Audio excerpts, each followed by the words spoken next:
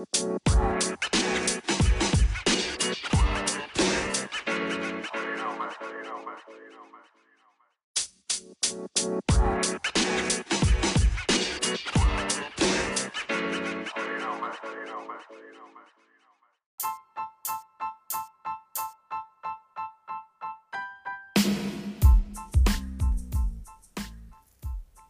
morning. Hello. Welcome to 2021. 2020 was a year for us, but 2021 is going to be so much better. I want to thank you all for joining in today, listening in on my podcast. I've decided that this year is going to be a very educationated year, if that's a word, for everyone. I'll be sharing lots and lots of tips on the home buying process, on the credit process, on the selling process, and lots of other things that I can think of that will help you with purchasing, buying, selling, and even investing in your new home. So today, what we're going to talk about is what documents you'll need to provide when you're actually going through the mortgage lender process. A lot of clients have asked the questions, what do I need to send in? What is the mortgage company going to require of me? So today's podcast will be just a little information to let you know exactly what the mortgage company may request. Depending on your situation, there are several documents you might need when you apply for your loan, including your tax returns, pay stubs, bank statements, and of course your credit history. For tax returns, mortgage lenders want to get the full story of your financial situation.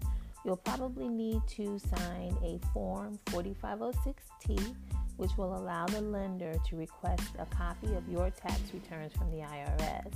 Lenders generally want to see 1 to 2 years worth of tax returns. This is to make sure your annual income is consistent with your reported earnings through pay stubs, and there aren't huge fluctuations from year to year. Pay stubs, W-2s, or other proofs of income, lenders may ask to see your pay stubs from the past month or so.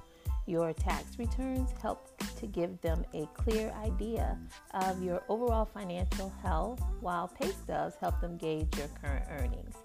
If you're self-employed or have other sources of income, such as child support, Social Security, etc., you may need to show your lender proof through 1099 forms, direct deposits, or other means, but they will let you know what information they'll need from additional sources of income. Bank statements and other assets.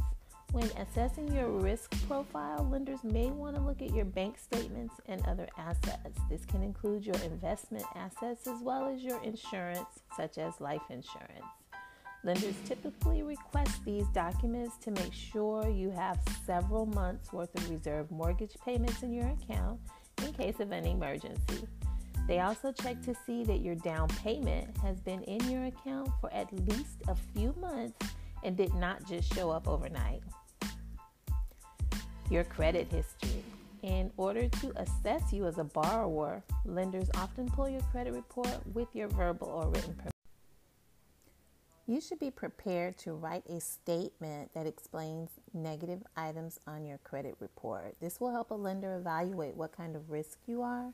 Lenders may look at a one-time unavoidable circumstance differently from habitual delinquency. Gift letters. Your friends and family might help you buy a house by giving you money. If that's the case, you'll need to provide a written confirmation the money is indeed a gift and not a loan. The documentation should list their relationship to you as well as the amount of the gift. Your photo ID. You'll likely need to provide a photo ID such as a driver's license. This is simply to prove who you are and who you're claiming to be is the same person. Renting history. For buyers who don't already own a home, many lenders will request proof that you can pay on time. They may ask for a year's worth of canceled rent checks that your landlord has cashed, Or they might ask your landlord to provide documentation showing that you paid your rent on time. Your renting history is especially important if you don't have an extensive credit history.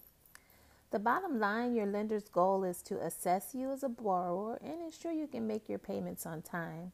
As such, you'll need to provide them with documents that paint an accurate picture of the strength of your credit. The typical home buyer will have to provide information about their assets, debts, income, and credit history. However, the exact documents lenders need could vary from person to person. So I do want to thank you all for joining me today, listening in on my podcast. I hope you find this information was valuable and will help you with your home buying process. Remember, it is your home that you're buying. We as an agents are just here to help you facilitate and do the best that you can for your own property. Thank you again. This is Alicia, and please feel free to like and share my podcast. Thank you and have a great day.